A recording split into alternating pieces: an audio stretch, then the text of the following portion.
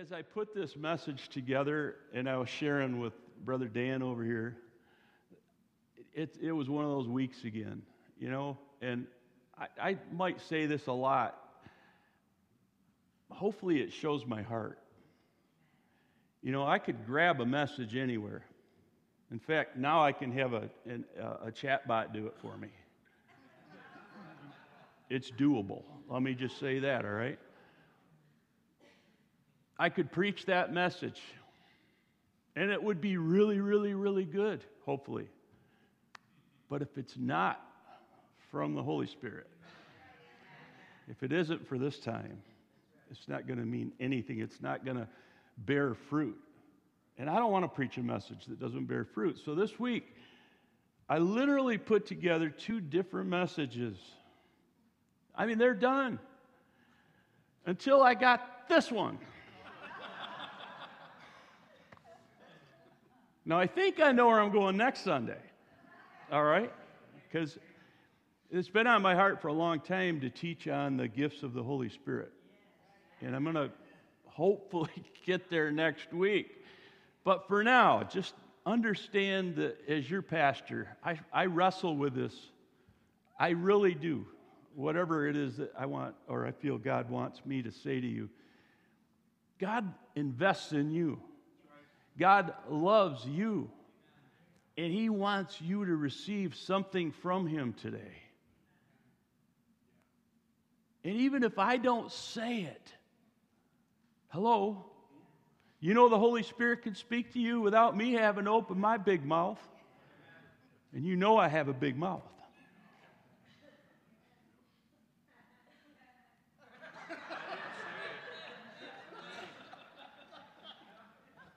We're going to have a talk when we get back out in the boat.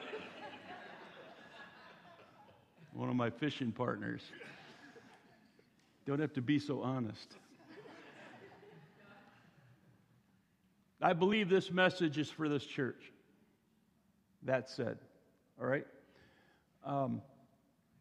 As I was going through things yesterday, feeling that, like, you don't have it yet. I'm like, yes, I do.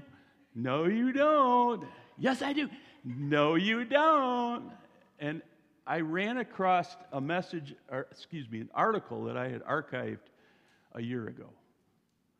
And when I read it, I was like, okay, this is for you and me. I'm not excluding you. I'm in this too. Everybody say, this is for me. This is for me. How many have heard of the name Dr. Jeff Bonzelaar? He runs the Life Challenge in Detroit. He's a wonderful friend, and we support that ministry, by the way, every month. And they do an amazing job with people who are going through addictions, recovering from that, and I just love him dearly.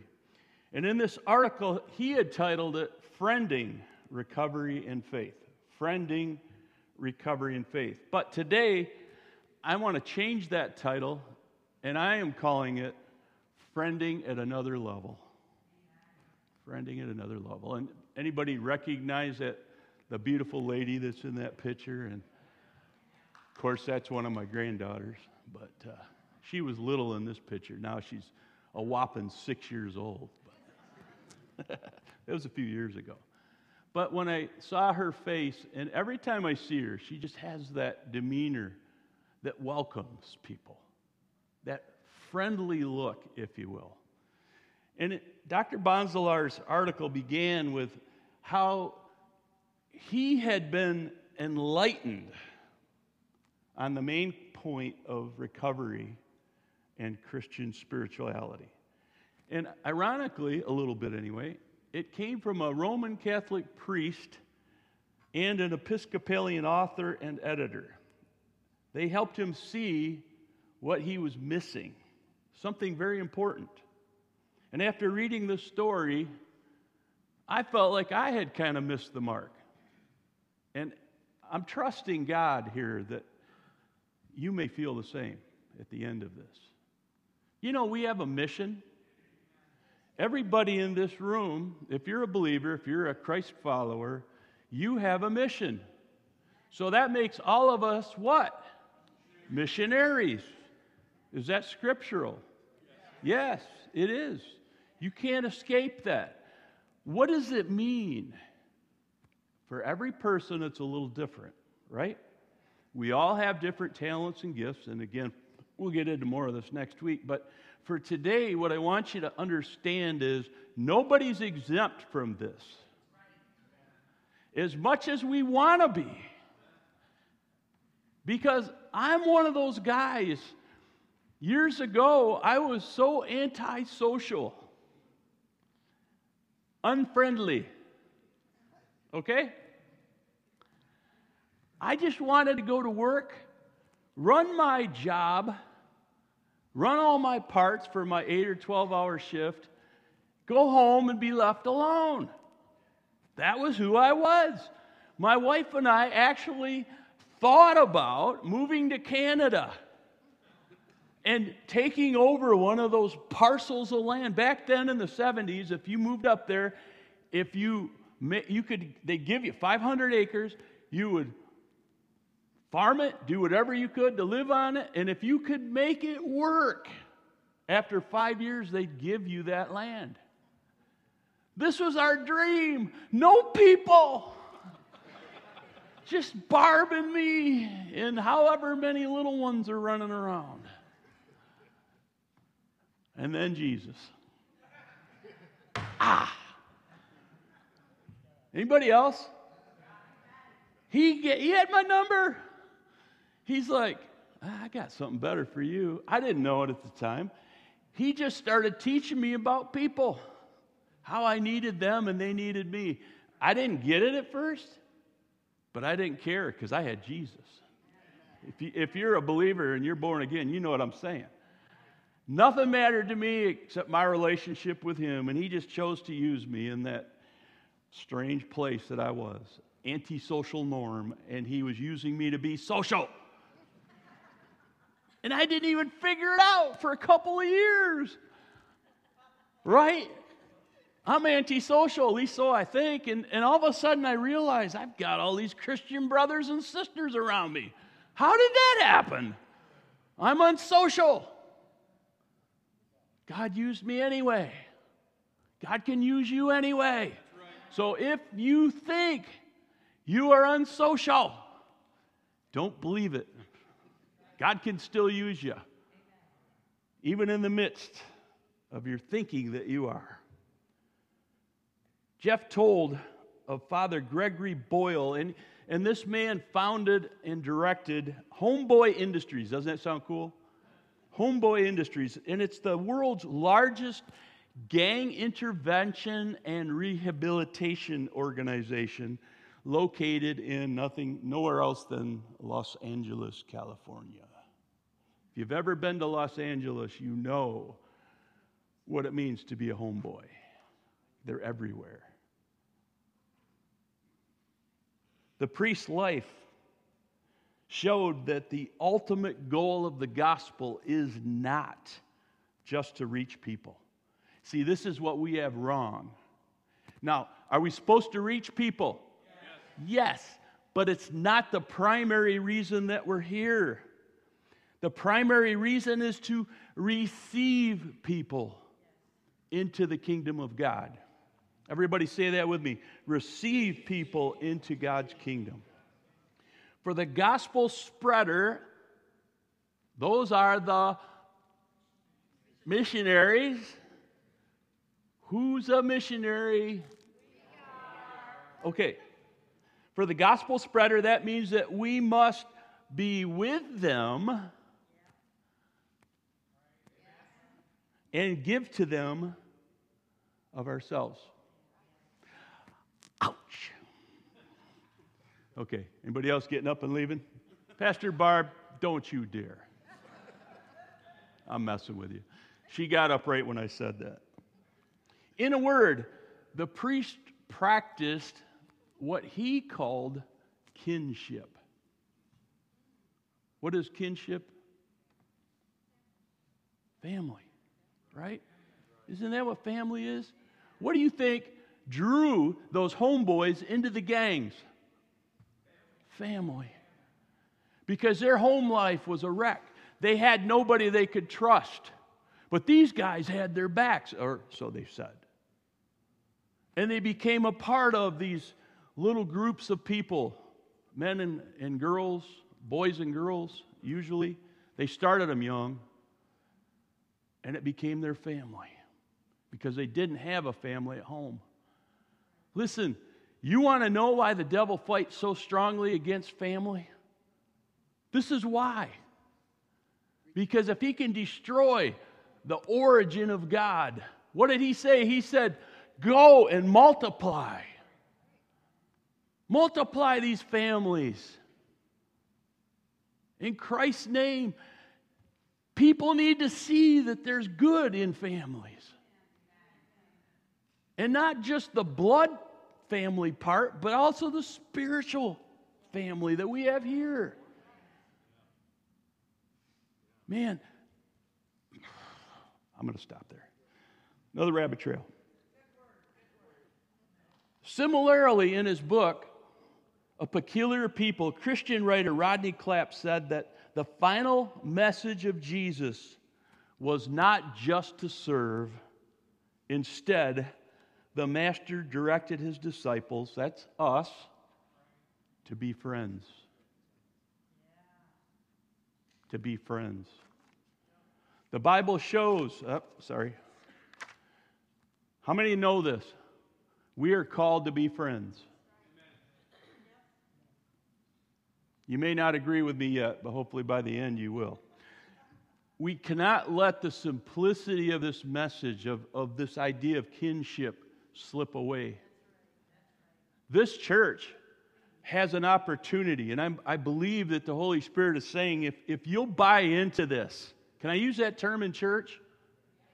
If you'll buy into this idea of friending, it will change the nature of who we are. People will come out of their shells, out of their little clusters, wherever they're at, and find a way here because they're going to find something called friends. That's us. Or it can be. Now we know that Jesus made it clear that whoever wanted to be greatest must first be the least, the servant of all. And that's found in Matthew 20, 26 to 28. I'm not going to put it up. Just to say this, all of us needs to learn how to serve. If you don't already know how, we have to be humble. We have to believe that God will use this somehow, some way, in His own way, in His own timing, and so on. But there's a big difference between serving and friending. First, serving has two distinct sides. And you probably know this, but there's a benefactor and there's a beneficiary, right?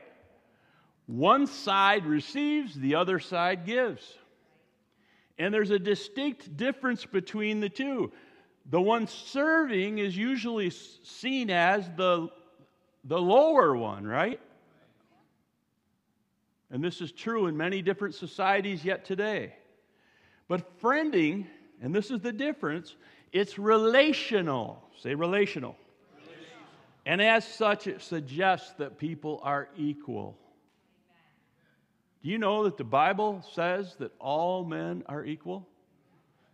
And by men, I mean men and women, slave and free. You know, we still have people that are in slavery today. But they're all equal in God's eyes. But friending someone necessitates mutuality. And I was going to put it up, but I want to give you a little homework. Google this. Look it up in the dictionary and see what it says. Mutuality. Friending someone necessitates mutuality and thus diminishes the distance between us. Serving is good, but as Reverend Boyle notes, it's just the hallway that leads to the grand ballroom. I like that. It's just the hallway that leads to the grand ballroom. It's where we begin, but it's not the end. Kinship, or i.e. friendship, is established where people become one with the other. And I'm really going to get into this more next week, and I didn't realize it till just now, how much 1 Corinthians 12, 13, and 14 have to do with this idea of unity and becoming one. You'll see that as we begin that next week, hopefully. So what does this have to do with us? I want this church to continue serving. We need servants. But we need to get good at friending. Do you know Jesus was an expert at friending? And I wear this plug out, but I'm going to say it again. I have really enjoyed The Chosen, the series The Chosen. Yeah, you can clap. They've done an amazing job. What I appreciate is it shows us the human side of Jesus as well as his deity, his God side. And we see how he invited people into his circle. And he made them feel like he was part of the team right away. Didn't matter who they were. Unless you were arrogant, unless you thought you were all that, man, he let you in. You could be a part of his team. We need to be similar. Dr. Bonzelaar suggests serving doesn't go far enough on the love continuum. Those are his words, the love continuum. Serving doesn't go far enough. Serving others falls short of love's true aim, which is to embrace the other, to take that person into one's life, and to befriend him or her. As such, it's my opinion, I believe it's easier to serve than it is to friend. Because you can serve and not really care about anybody. I used to work at Ponderosa. And I served people. I was a dishwasher, which meant I went out and I cleaned tables off. While I was serving them, I wasn't thinking, oh, thank you, most generous person. I was thinking, really? You couldn't finish that? You know, I'm going through all kinds of stuff in my head. But to friend somebody, it's to put all that nonsense aside and just to say, you know what, I just want to get to know who you are. Tell me your story. And hopefully that'll lead to you being able to tell your story. Amen? And by the way, friending is more than just a click on social media. I don't know about you, but I get a lot of friend requests from some pretty strange places. Some are from countries that, and listen, I'd love to think that our live stream feed goes all the way to Africa and in Asia and wherever. And maybe it does. But when I get these guys wanting to friend me, and I always click on their thing to see who they are, and they have one picture. You know, and I'm like, wait a minute. They're just trying to get into your friend list. Don't let them in. Don't be that naive, gullible, or whatever you call it. They really don't want to friend you. They want to corrupt your friends. Right? So that's not friending. Friending isn't just putting on a smile and acting friendly. I already talked a little bit about that. Anybody can do that. Have you ever been to a sales lot where they sell cars? Do you usually walk up and the person that greets you goes, "What do you want?" No. If they do, what are you going to do? You're leaving, right? No. Welcome. What's your name? They're taught to do that. What's your name? And from then on, they call you by your name. They make you feel like they're your friend. What do they really want? Your wallet, your purse, whatever. Your money. And if you're a car salesman, hey, we need all types. You know, I'm just picking on you. Politicians, same thing. I promise you, I will. Until they're elected. And then it's, oh, did I say that? Well, what I really meant was, the whole point is anybody can put a smile on and act friendly. That's not what I'm talking about here in this church. I don't want to be fake. We have too much of that already. I want us to be real. Real friending is about caring, sharing, and bearing. These were Jeff's words, but I thought, you know what? They rhyme. I like them. Caring, sharing, and bearing. Meaning what? Caring enough to invite somebody into our life. Pastor Roger, you've not said this in a little while, but you often say, go invite somebody to lunch afterwards. Some of our best friends, that happened with us. We invited them to lunch, got to know them, and they started babysitting our kids. They didn't have kids at the time. They were really young. Started babysitting our kids, and we're still good friends today as a result of that relationship. But it took time and a little bit of money in that case because we bought lunch. It means that we're willing to share our wins and our losses with people. We got to open up.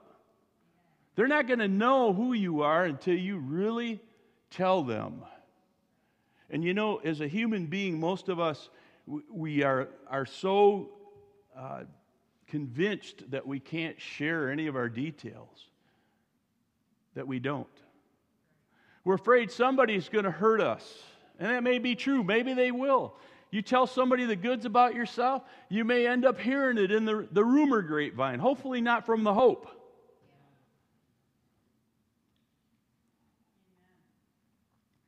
We need to be willing to do that. We need to help others bear their burdens. How do we do that? By actively listening. Keyword active.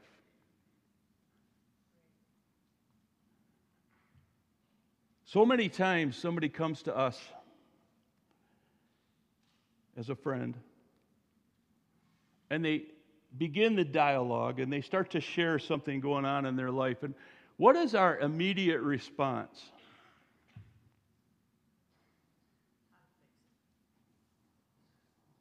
How to fix them. You know, you can't fix anybody. That's God's job. Just listen. And maybe every now and then say, so let me get this straight. What you're telling me is this happened. Just so they know that you're actually listening. And you're not over there on your phone going, oh, yep, got it. Yeah. Yeah, you want what? Milk? Come on. Make eye contact. Listen with some empathy. Because we've all been there. We've all been in that place where we needed somebody to listen to us. They're not necessarily seeking advice. Now, if they give you permission, well, what do you think? Okay, the door's open. But unless they do, that's hard. What if the Hope were filled with people who were good at listening? Who are good at friending. Friending is known as reciprocal love. Say that with me. Reciprocal love, which seeks the good of the other.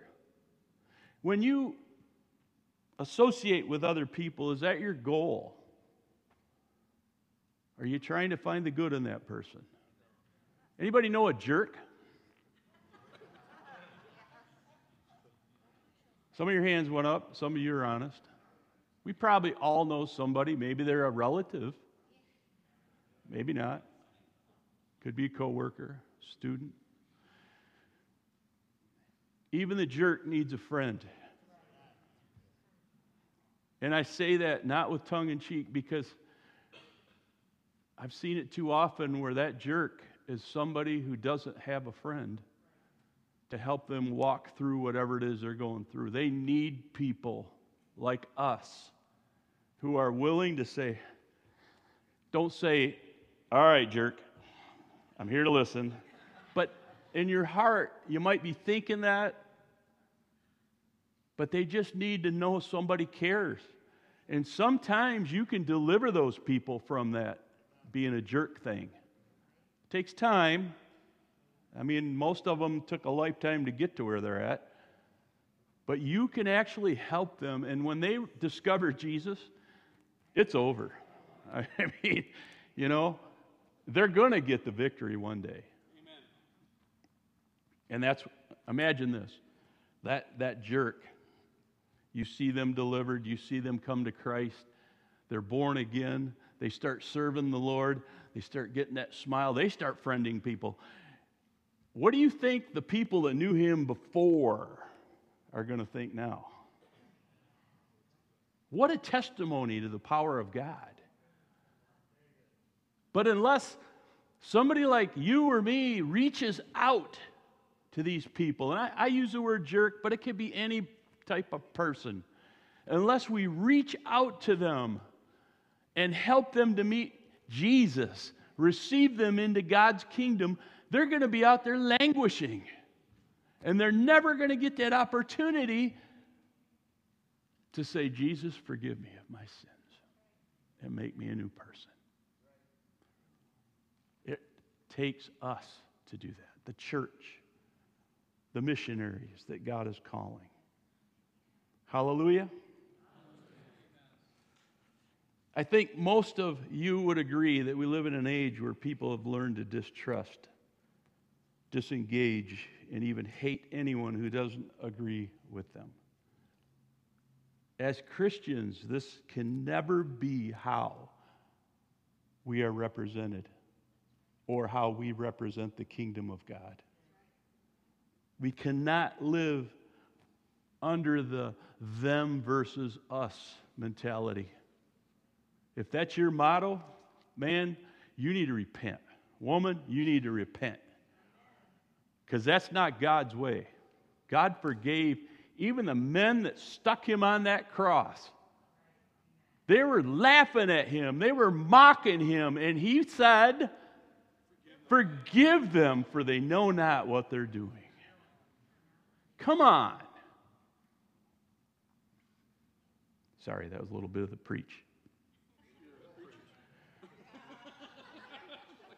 The Bible shows how Jesus took time to friend the people that the Jewish Sanhedrin considered unclean.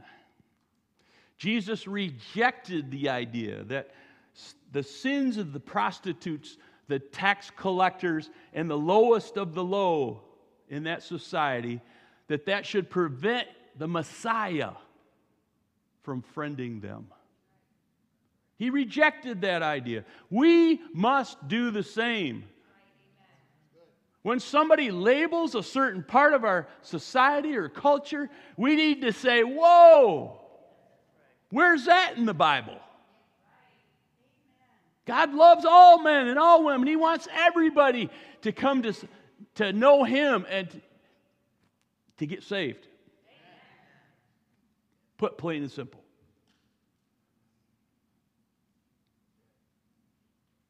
They didn't want Jesus hanging out with the scum, let alone establish relationship with them, let alone friend them. Matthew 9, verse 10 and 11. Later, Matthew invited Jesus and his disciples to his home. Now, in The Chosen, you'll see Matthew. And this dude is weird. But he's also really cool. I have grown fond of that guy in the character. All right? It's just awesome how they portray him. Along with many other tax collectors and disreputable sinners. Huh? This is your Jesus, my Jesus, the Son of God, the one who takes away the sins of the world, same one. But when the Pharisees saw this, they asked his disciples, "Why does your teacher eat with scum?" This is the NLT, but it portrays it pretty well. All right, it paints the picture. They're basically saying to Jesus, "You're hanging out with scum? Ew." When Jesus heard this, he said, healthy people don't need a doctor. Sick people do.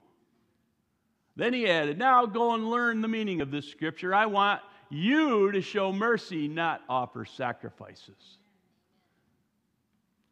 For I have come to call not those who think they are righteous, but those who know they are sinners." That's our God. That's our Jesus. Minister to the sick, church. Show mercy to people. Don't reject anyone. Friend people in Jesus' name. What would Jesus do? One of the brothers recently gave me a bracelet that had that saying on it. You know, I forget, was it the 90s when that came out? It was a long time ago. And everybody knew back then, WWJD, what would Jesus do? Right? And it still applies today. What would Jesus do in this situation? We just read it. Jesus received people, the scum of the earth, so to speak, and he called them his friends. Do we do the same? Hello? Church? Yeah, you think about that when you go home and you see that neighbor that you don't like. Jesus genuinely wanted to be with them. I'm not going to say this is easy. Sometimes to friend somebody takes a little bit of tenacity and a lot of prayer, right? And if you know one of those JERKs in your life, you know what I'm saying. But it's not licensed to reject them. In fact, and as I've already said, it's probably more important that you friend that person than anybody else because they're the ones that need it the most. They're not going to tell you that, but deep down inside, hurting people hurt people. That's a truth. That's a fact, right?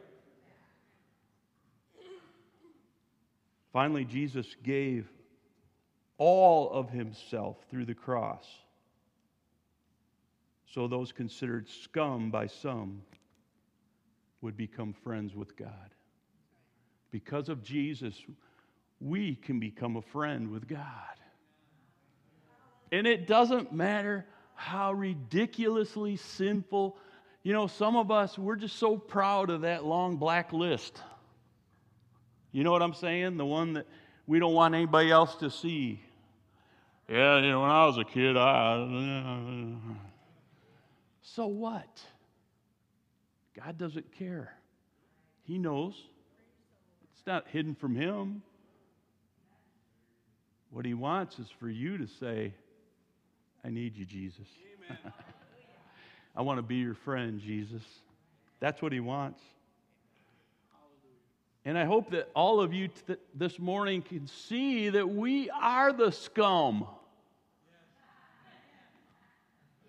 Well, wait a minute, Pastor. What do you mean? All have sinned and fallen short of God's glorious standard. Not one of us is worthy of stepping foot into heaven, let alone having a relationship with him. But because of Jesus, because of his great sacrifice, we can.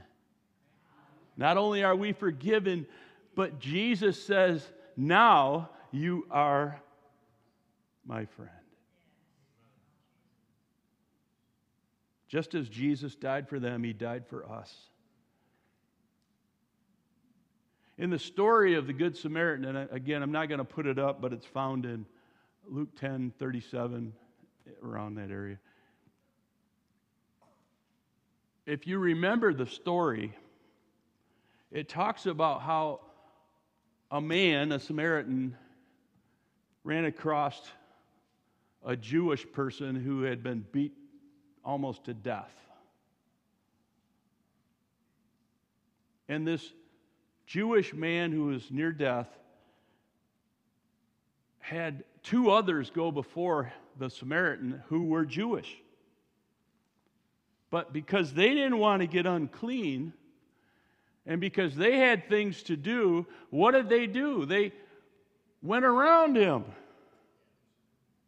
as though he wasn't really there. How often do we do that?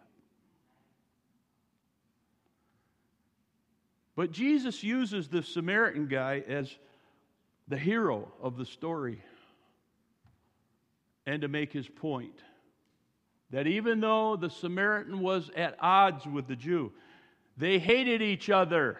If you understand the background, Jews and Samaritans didn't talk to each other. Often they didn't trade with each other. They left each other alone. That kind of attitude.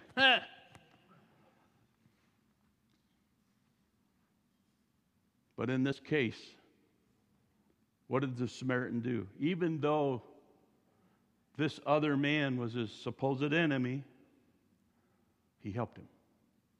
And he didn't just help him. He ensured that the man lived and was taken care of. Gave him his own donkey to ride to the nearest hotel on. Gave the innkeeper enough money to provide for this man until he was able to take care of himself. And then he said, and if there's any more charge to what it costs you, any more expense, I will settle up with you the next time I come through here. Wow. Does that sound like a friend? And Jesus said at this point, now go and do the same. Who wants to hear that? Why?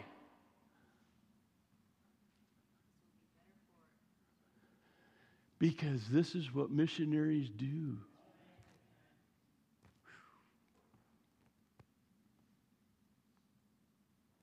Dr. Bonzlar goes on to say that friending might be the revolution that Christ sought to launch. Friending might be the way we truly change the world. Can you say amen? After all, isn't that what we long for the most as communal creatures? We're designed to be with people. We want to be loved. We want to be enjoyed. How many want to be valued? Right? We want to be heard. Just as we are, not the way somebody thinks we ought to be, but the way we are. After spending 3 years with his disciples, Jesus said something to his men that I'm guessing caused them to blush. And he said this, I no longer call you slaves, because a master doesn't confide in his slaves. Now you are my friends, since I have told you everything that the Father told me. Put yourself there. Jesus calls us friend. Friend of God? Really? Yes. That means nothing is kept from each other. There's a back and forth. Jesus received his disciples as his friends. He opened up to them. He confided in them. What if the people of the hope could find it in themselves to receive people like Jesus did? To offer our friendship and our love to others like this. You know, that's what people are looking for. I already talked about the homeboys. They just need to know somebody cares about them. People join churches because they're desperate for something richer and deeper than what this media-driven culture has to offer. Amen. We can offer this friending to others in our community. And it's one at a time. It's not this mass friending thing, all right? It's one-on-one, just like Jesus did. Yeah, he had 12, but he had 3 that he was intimate with. It's just getting to know each other and sharing your burdens with people. But it requires that we truly see people. Not for who we want them to be, but who they are, who God made them to be. And we must listen to them. And even though we may not agree on everything and sometimes not on anything, we still claim them as our friends. Are you able to do that? God offers us that kind of friendship, and He wants us to duplicate it. As His followers, we're expected to go and do the same with others.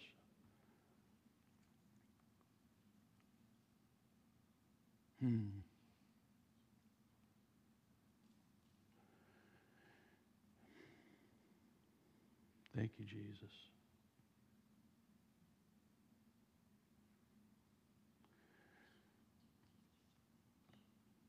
The message of the gospel is that God, in and through His Son, offers friendship to all, to the kind and to the unkind, to those who are like us and those who are very different from us. Priest, theologian, and philosopher Herbert McCabe painted this picture of what our eternal lives in Christ are going to look like. And he said this, he said, heaven is people living together as friends. Friends with each other, friends with God. Look at your neighbor and say, hi, friend. I often ask myself this question when I hear of disputes amongst the body, and I'm not necessarily saying here at the Hope, any church. When they're fighting amongst each other, I often think, what are they going to do when they get in heaven? You know, and I'm reminded of, forgive and you will be forgiven. For as you forgive, so shall you be forgiven.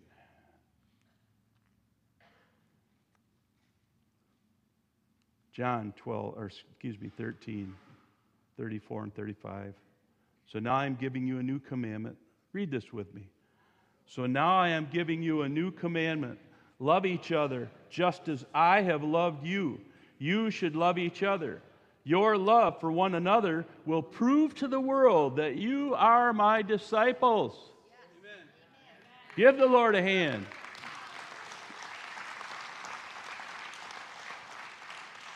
Love one another as I have loved you.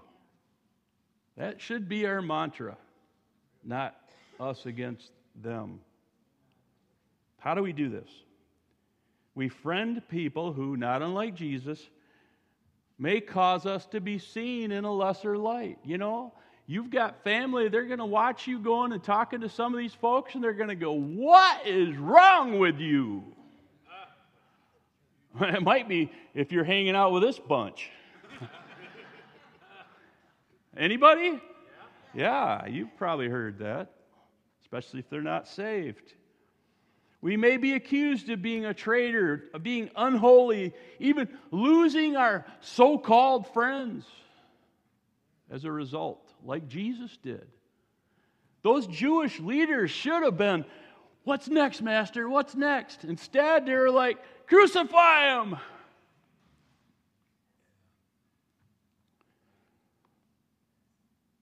That's kind of a hard point to shift to my next thing, but an illustration, and this has nothing to do with what I just said, because I don't want you thinking. Anyway, recently I started working out at the gym, and it's really been good for me. I've enjoyed it, and it's like riding a bicycle. I used to do it years ago, and I've just jumped right back into it again. And I like seeing the different kinds of people, the old and the young, the thin and the not so thin. Everybody has their own ideas about what it means to be fit, right? And even how to get that way. And what I love, and I learned this from my wife Barb, what I love is messing with people's heads. In a good way. When somebody, okay, I'm in a gym. The gym is filled with, get up here. You're going to be my example. It's filled with guys, puff the chest up. It's filled with guys like this. And here's this old 65-year-old dude that, come on, you're on testosterone, man. Come on, pump it up. And you're, how do you walk? Purpose. No, come on. Yeah, like that, exactly. Oh! That happened to me. Thank you. Give him a hand.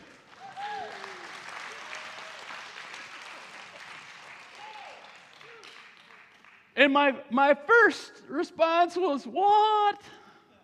What, just because I'm a frail old man, you're picking on me? I'm going to go get my wife. No. What happened was, I realized, I'm going to get this guy.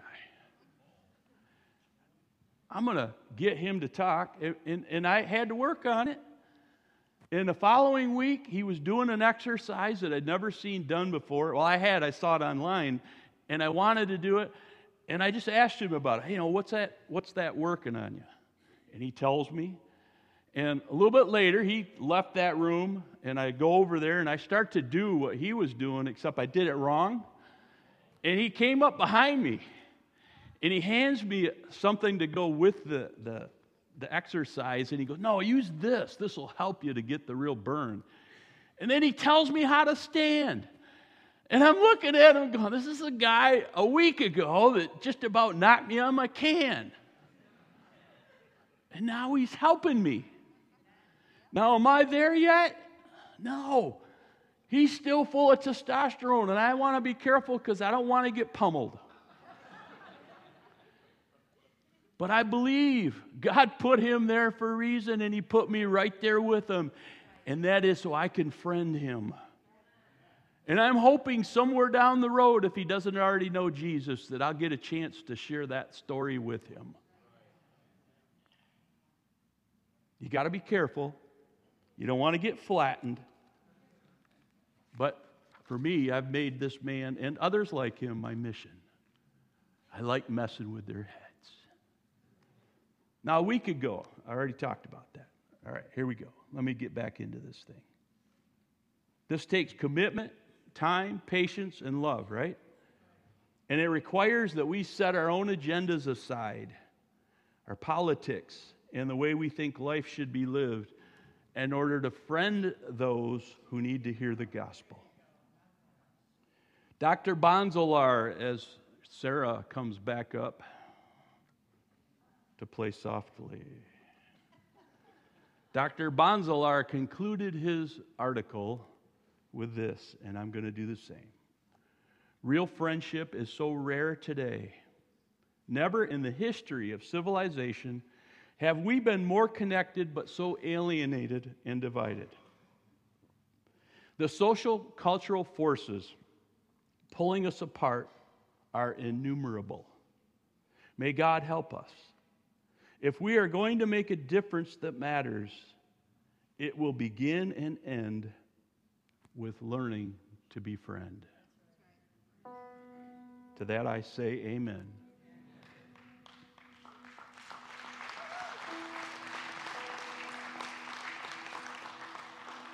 If we are to do what Jesus commanded us to do, then we're going to have to get radical and learn to understand the art of friending.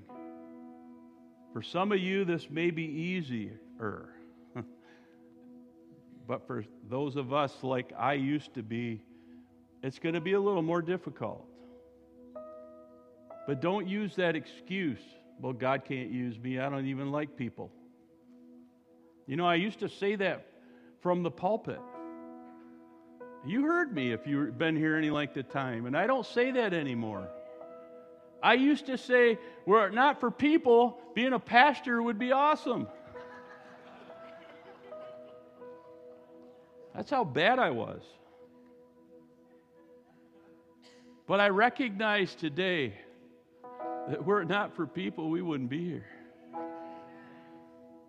Were it not for each other, I'd have nobody to sit here for an hour and a half and listen to me. Wow, you're merciful and gracious and kind. Thank you. But I believe that the Holy Spirit is using this to grow us, to mature us, to help us to understand a little bit better. Yes, there's human nature, but then there's God's nature. Somehow, some way, we bring those two together. And it always looks different because we're all so unique and individual, and nobody can say, well, this is how you need to do it. That kind of person, they don't last long. That's that legalistic attitude, and I don't like that. I think it's unscriptural. We must recognize that how we friend people is going to be different with each one and with each of you. You're going to choose a different way to get after that one that needs to be gotten after. But with God's help, with the help of the Holy Spirit, you will be a success. Maybe not every person is going to yield and say yes to Jesus, but at least you're planting the seed. And then when another Christian comes along, another follower of Christ follows up and also plants a seed, they may be the ones that get to see it grow. We can't despise small beginnings. We must allow God to use us, which means we're going to be open to Him and to people. When we're walking around in our culture, in our society, in Gaylord or wherever you're from, we're going to look for those opportunities. When that dude comes at you,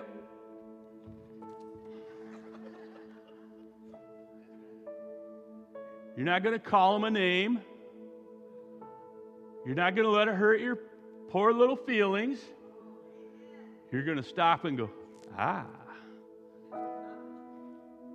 Him, Lord? Okay.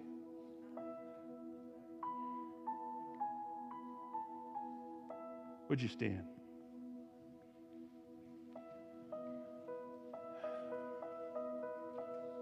I hope now that I've finished, that makes a little more sense. What do you think? Can the people of the Hope do this? And listen, I keep saying to others, but this includes us relationally here too, you know. Because sometimes the people that you least get along with are right in the midst. Now, it shouldn't be that way, right? But sometimes it can. And that's up to you and the Holy Spirit to figure that one out. Get it right, right? Yes. The correct answer is yes. But I believe if we'll grab hold of this and learn to friend people and really listen and really have a heart like Jesus, genuinely wanting to be with them, because that's our mission, we can change this society one person at a time. We can help somebody that's hurting, bring healing into their life, and most especially introduce him or her to the King of Kings and the Lord of Lords. That's our responsibility. Father, we thank you again for what you're doing in this church. And as we try, Lord, our best to do our Father's business, Lord, I pray that when we fail, you'd pick us up. When we succeed, we wouldn't get a big head about it. That you will give us everything we need, every tool. Give us discernment, give us wisdom, give us words of knowledge. Even prophetic words, Lord, or especially prophetic words. Take this church and use it to bring you glory and praise and to receive the sinners, Lord, of our community, of the northern Michigan area, to receive the sinners into your kingdom in Jesus' name, that no weapon formed against them would prosper. For we recognize again today that greater is he that lives in us than the one that dictates this world, Lord, the one that rules here. He has nothing on us. And Lord, we give you all the glory and all the praise for what you're going to do here. Teach us to friend. If that's you, would you just lift your hand? Yes, teach me, Lord. Put the other one up too. Hallelujah. You're like a funnel. Just receive from the Lord just for a minute. And then I'll close with a prayer. Hallelujah. Lord, fill us up. Give us all that we need, Lord. For some of us, it means a life change because we like being alone. But Lord, we know that's not your will. We're not meant to be hermits. We need each other. We need kindness. We need love. We need interaction. We need family. Bind this church, Lord, together with your strong cords of love. Lord, we love you. We love you. Were it not for you, we wouldn't be here. We love you. Because of you, Jesus, we're called friend. God calls me friend. Hallelujah. Thank you, Jesus.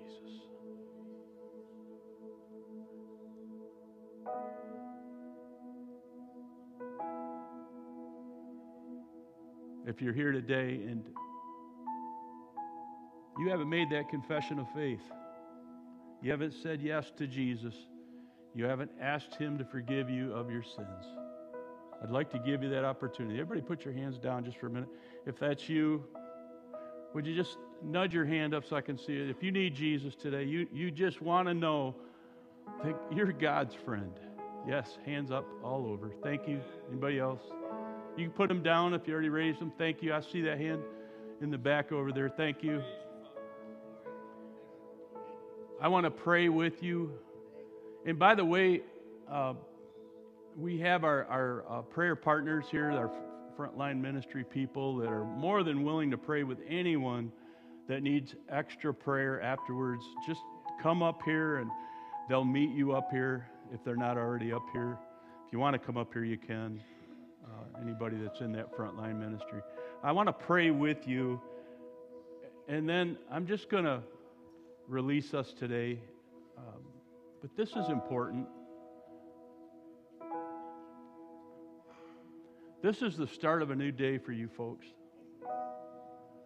And all of us, many of us have made that decision already, and it changed our lives. And to know that God calls you friend is an amazing, amazing privilege. But what it means when you pray this prayer is that you recognize you need him, you need his forgiveness, you need God to cover you, but also you need his friendship. So it's an ongoing relationship. It doesn't end here, it begins here. So if you raise your hand, I want you to pray this prayer aloud as though Jesus were listening, because I believe he is. Heavenly Father, pray this with me, saints. Heavenly Father, thank you for Jesus. Thank you that he died for me.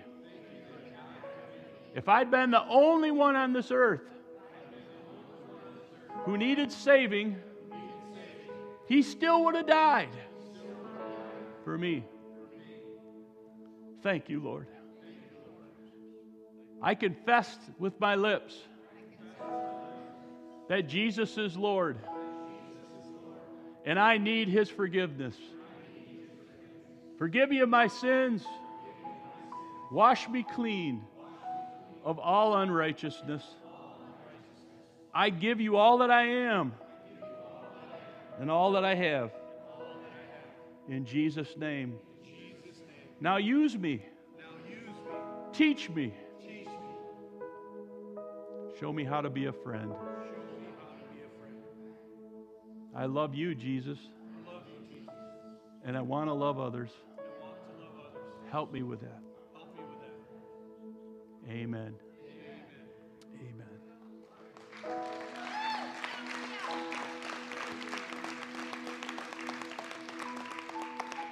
We have a little green booklet that will be available on your way out. If you want to grab one, it's called The Start of Something Wonderful. It's the beginning stage of becoming born again. Grab one on your way out. They're free. If you need prayer, please avail yourselves up here. If you just want to tell somebody, hey, I just gave my life to Jesus, they'd love to hear that too and pray with you. God bless you. Have a great week in Jesus.